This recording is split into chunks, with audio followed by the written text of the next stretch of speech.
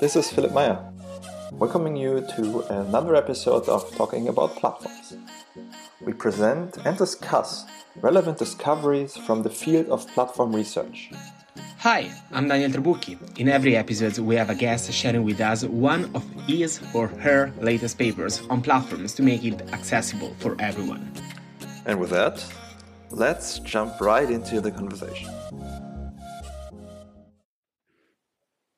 Welcome to a new episode of Talking About Platforms.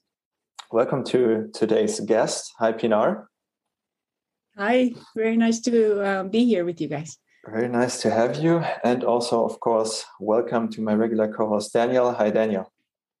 Hi, everyone. So before we start, as always, I introduce today's guest. Today we have Pinar Ozcan. She's a professor of entrepreneurship and innovation at the Said Business School at Oxford University. Pinar specializes in strategy, entrepreneurship, and has done and is doing very, very interesting work in the rise of big tech platform. She has a PhD, a master's, and a dual bachelor's, all from Stanford University. Daniel, with this guest, what would be your regular first question? Yeah, exactly. The first question is always the same. It's a bit of a tradition of our podcast.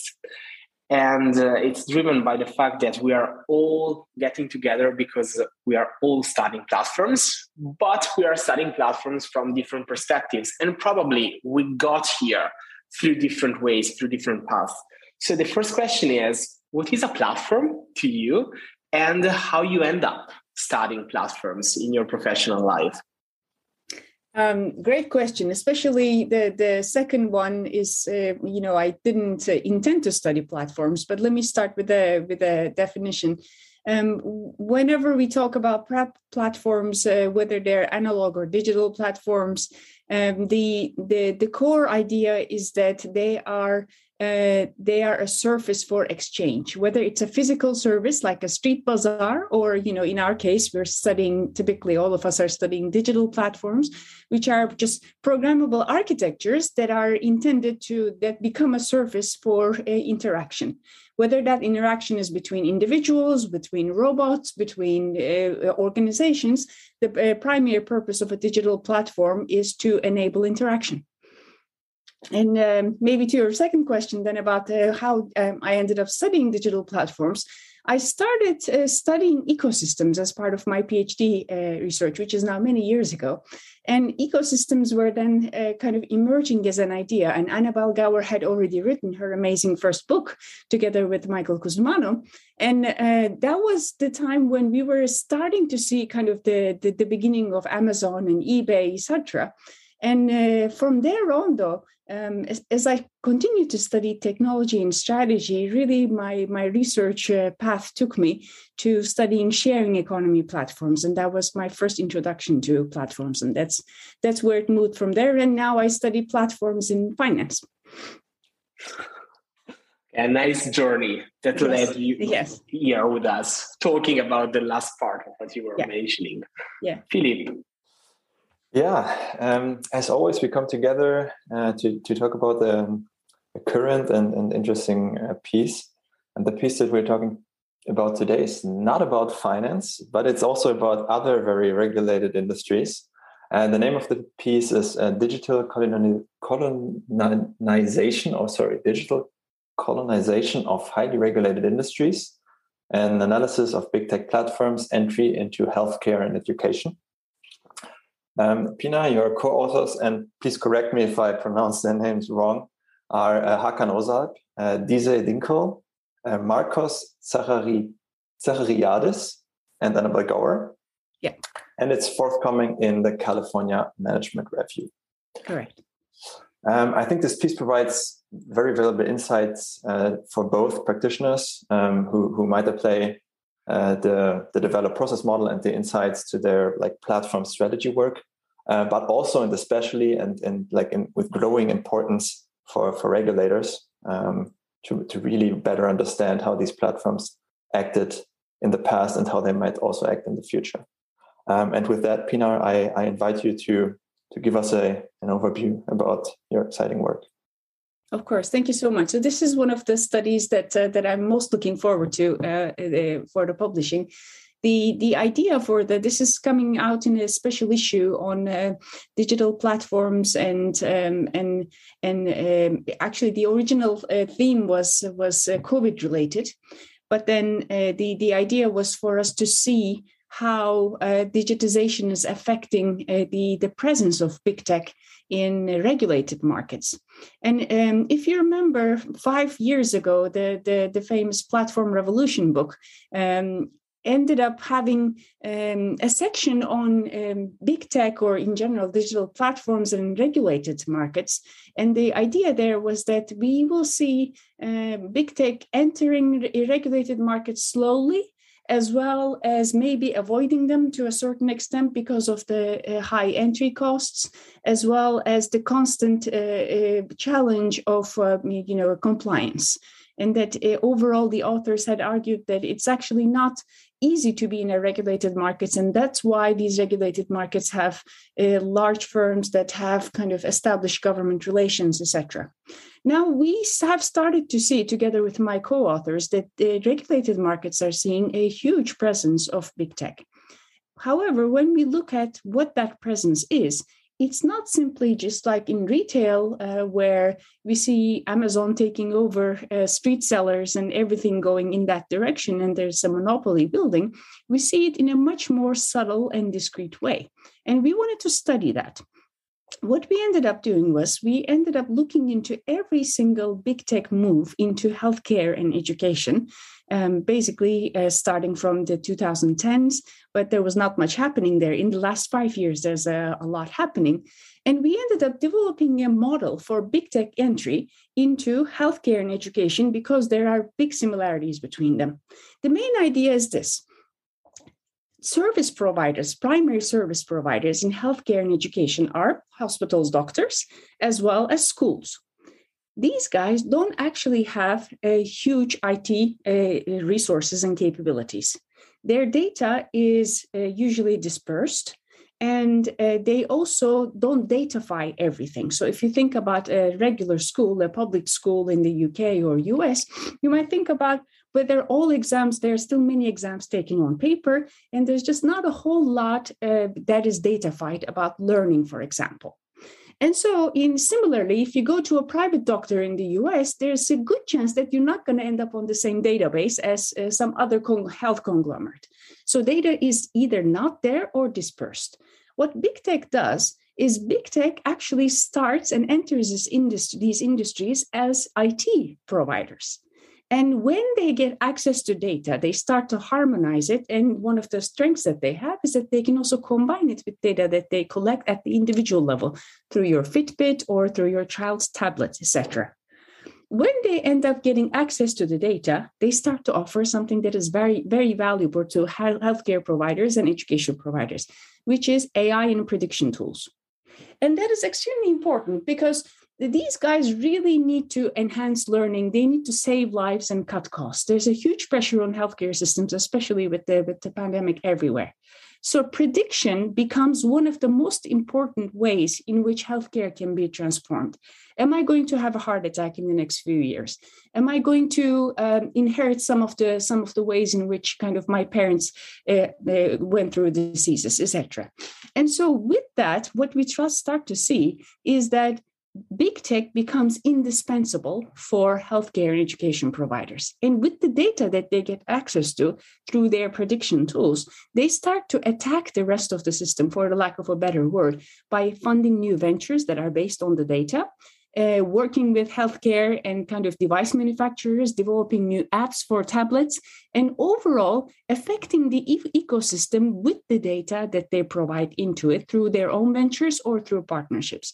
In the end, this is why we call it a digital colonization, because while the primary service providers, meaning hospitals and schools, etc., are not changing necessarily. Google is not going to become your doctor. What's changing is the power in the industry. The power is shifting from primary care providers to the ones who own and process the data. That's the gist of the paper.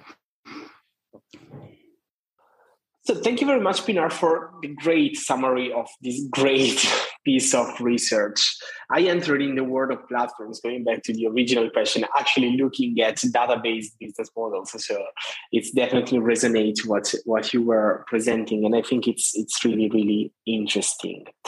I was wondering if you can tell us something more on the implications that this kind of process has, in your opinion, or according to the data that you gathered, on the small firms that became voluntarily or not part of this process, especially during the pandemic. The non-voluntarily probably was even greater.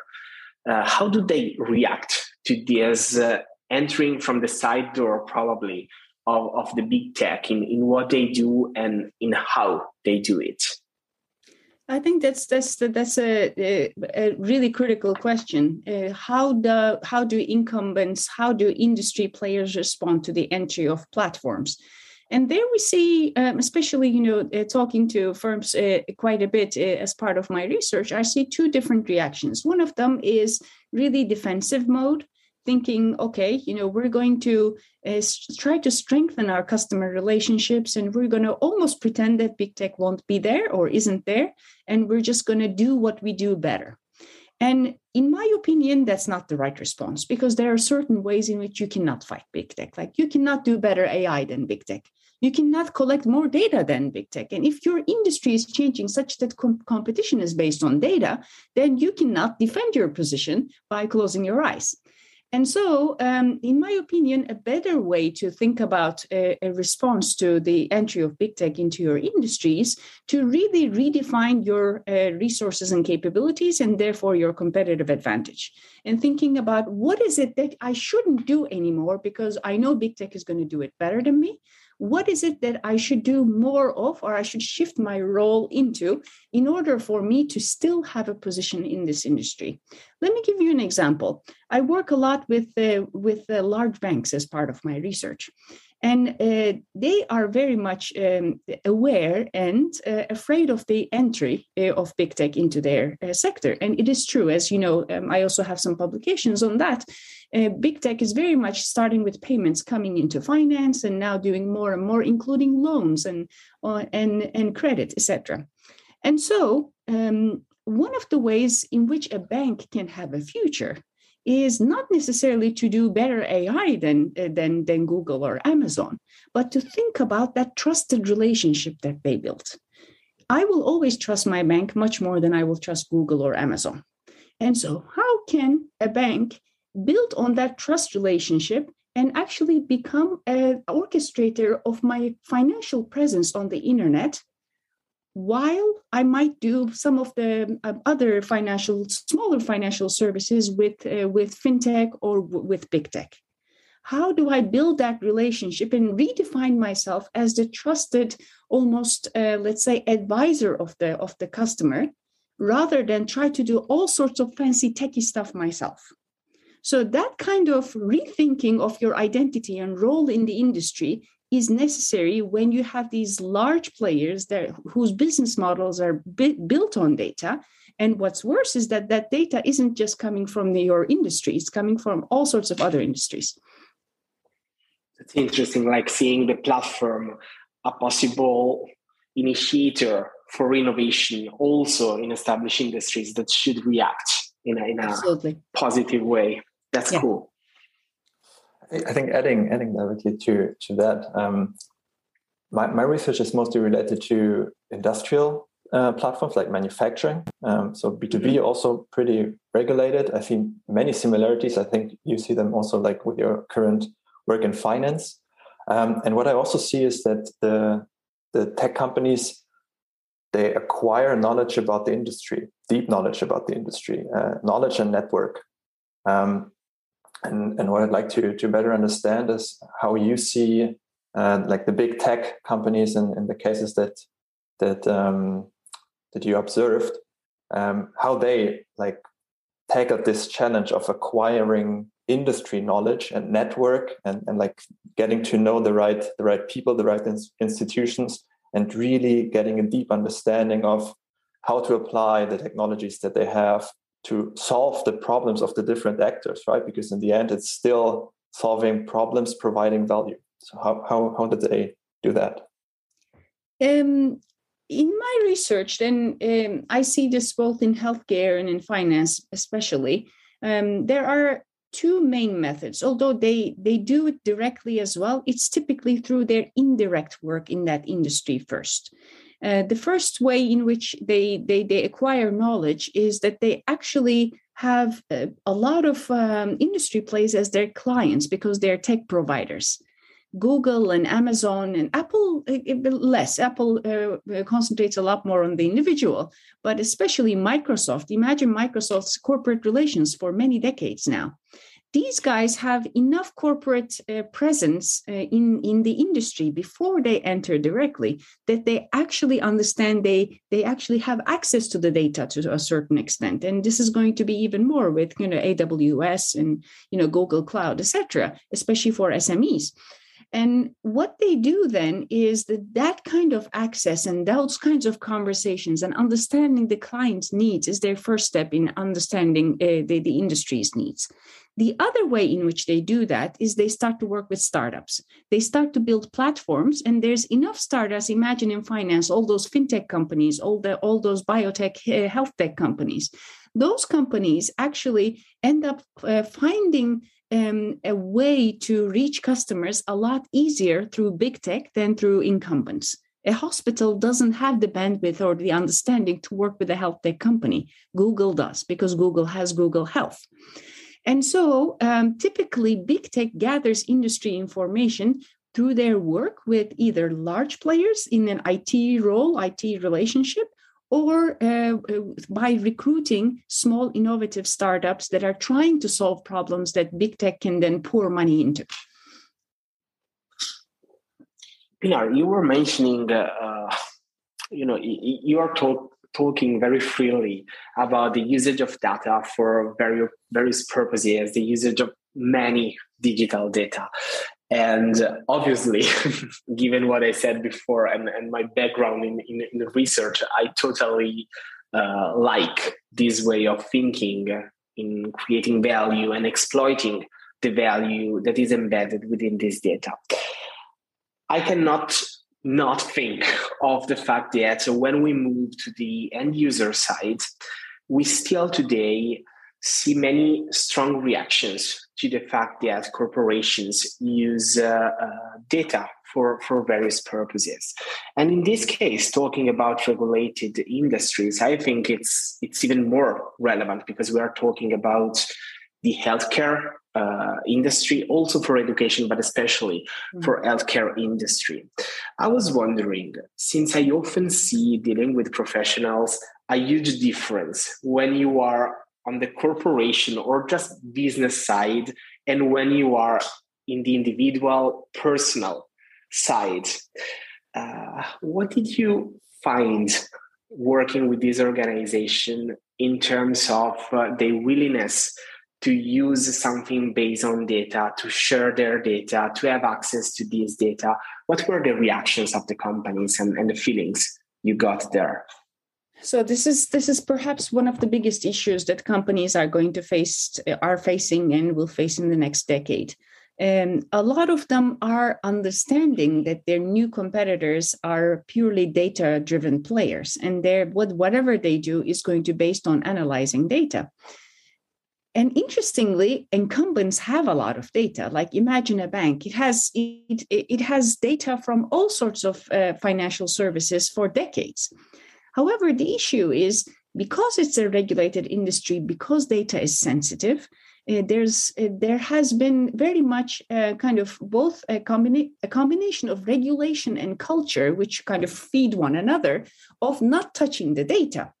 One of my informants from a large bank, for example, told me, Pinar, we look at data as biohazardous waste. We need to contain it once we generate it. We don't want to open that box just in case it leaks and kind of contaminates things, right? And so when you have this attitude, which very much is understandable because the regulators have been on your shoulders trying to kind of tell you that you can't do anything wrong, even within the same bank, different departments which gather different types of data about me can't talk to one another, at least historically. Now, when you have this culture, when you have sensitive data, which is very much the case for healthcare providers as well, then suddenly thinking about how data is going to be your new competitive weapon is very difficult. It's scary, and while you go through digital transformation, while you go through data harmonization, a lot of things can go wrong. For example, a few years ago, one of the banks in the UK, while trying to migrate their data to a platform, they gave access to their members of the bank, so their customers, access to somebody else's account for 4 consecutive days.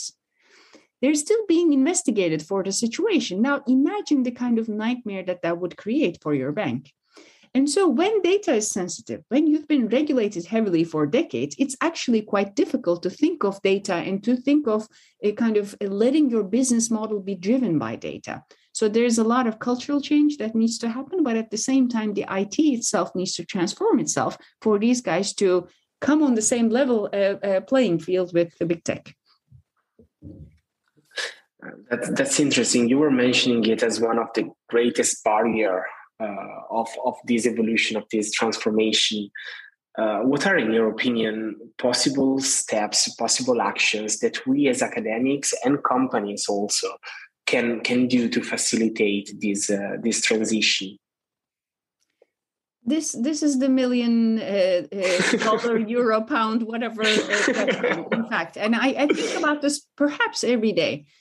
In my work, I think that one of the ways in which we need to work with organizations is to help them think of business models that allow them to experiment without really putting everything that they have at risk. So may it be, for example, regulators create sandboxes. Now banks are starting to create sandboxes, safe environments where you get to play with data. Creating departments in which data, even if it's synthetic data to start with so that you don't touch the real data, in order for people to start to get familiar with using data and innovating based on data. We need to work with them to show them what is possible, because sitting in their 4 walls, it's not easy for them to think of these things in a different way.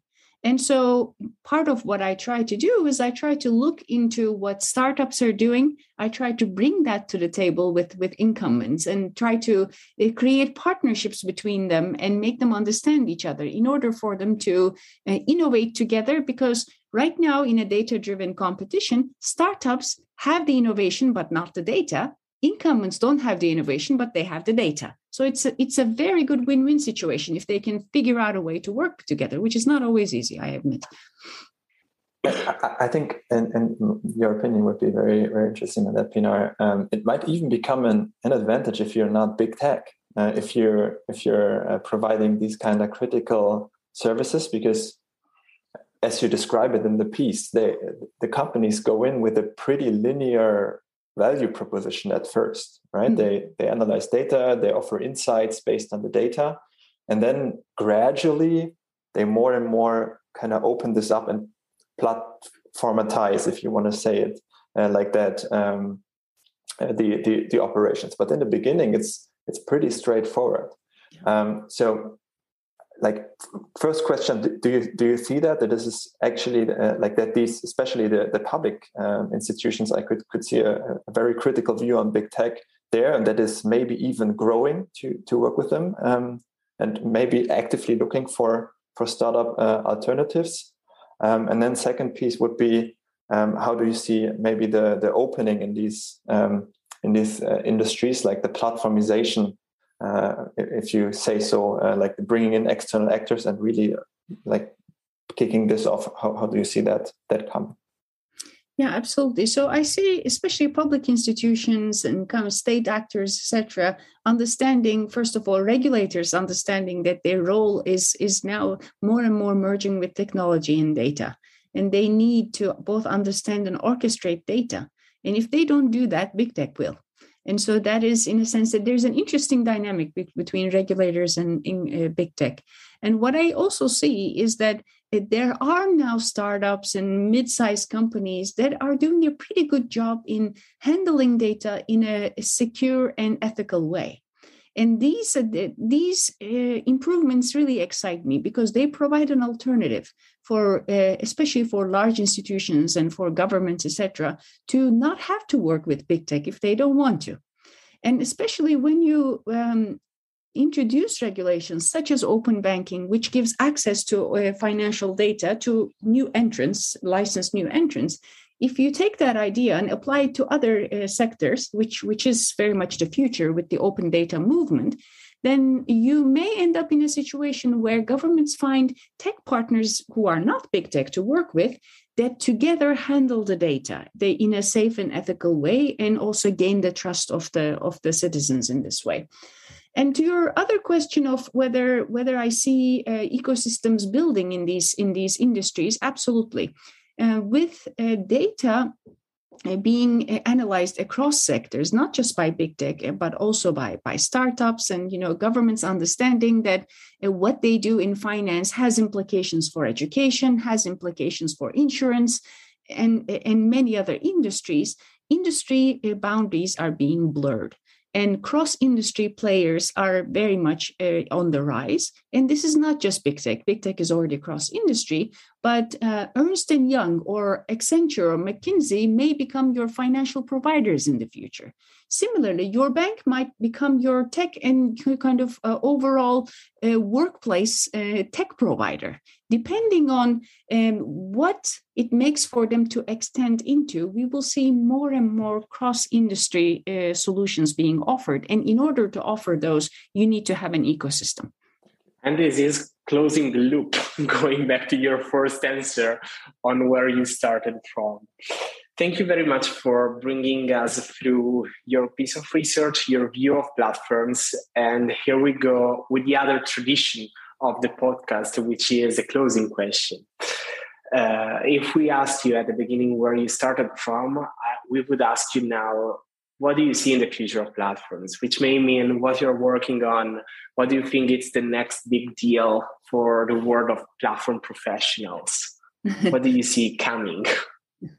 Well, I'll answer it in two ways. What is the future of platform research? I think that we are now in an interesting stage where a lot of my colleagues, and including myself, are finding ourselves in a position where we can't ignore the ethical and the regulatory aspects of platforms. Platforms were a kind of fun and cute phenomenon at the beginning. When Annabelle was first looking at them, we were surprised that they could be so successful. And, we were trying to understand why, etc. But now they're so in our face that we need to regulate them. We need to make sure that they don't take over things that we'd like to keep, right? And so, and just like Annabelle, many of us are now thinking about how we can help regulators think about digital platforms. In my opinion, the next decade is going to be a decade of curbing the powers of big tech and trying to figure out what the right way is to regulate data and platforms. And so that's, I think, maybe an answer to the first question. And the second question, my work, has taken me very much still within the area of digital platforms into the world of AI startups. So I'm fascinated by how AI, it can be AI what business models AI startups have. What does it mean to be dependent on data? How do you get data? How do you treat data? And in a sense, looking at data as a critical resource for startups and trying to understand how these guys make it, especially in an environment where all the data flows to big tech. So that's probably what I'll be doing a bit more of within the field of entrepreneurship. There's a lot of interesting work to come. Closing question, Pinar. If people want to follow your work, follow you, and maybe get in touch, what's the best way to do that? Oh, I would love that. The easiest way is probably they can send me an email. It's profpinar@gmail.com. But at the same time, I also post quite a bit about research and world news on Twitter, Prof Pinar at Twitter. And Also, I am the academic director of a research institute, which is Oxford Future of Finance and Technology Research Institute, where we also publish platform research, not just finance research. And so that's also, they can Google that and find out some of the most recent papers.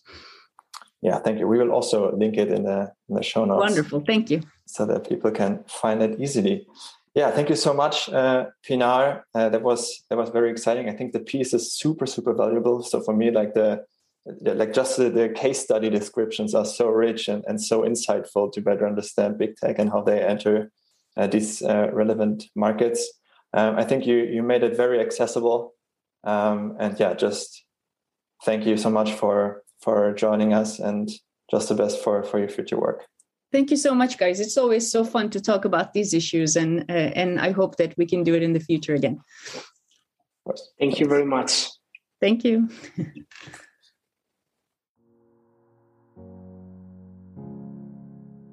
Thank you for listening to this episode of Talking About Platforms. To support our work, you can rate the episode or leave a comment on your favorite podcast app. And don't forget to hit the follow button so you don't miss out the coming episodes. If you want to look up at the papers we have discussed or other topics we addressed, visit talkingaboutplatforms.com. There you can find the show notes and get in touch with us. Until next time, when we're again talking about platforms.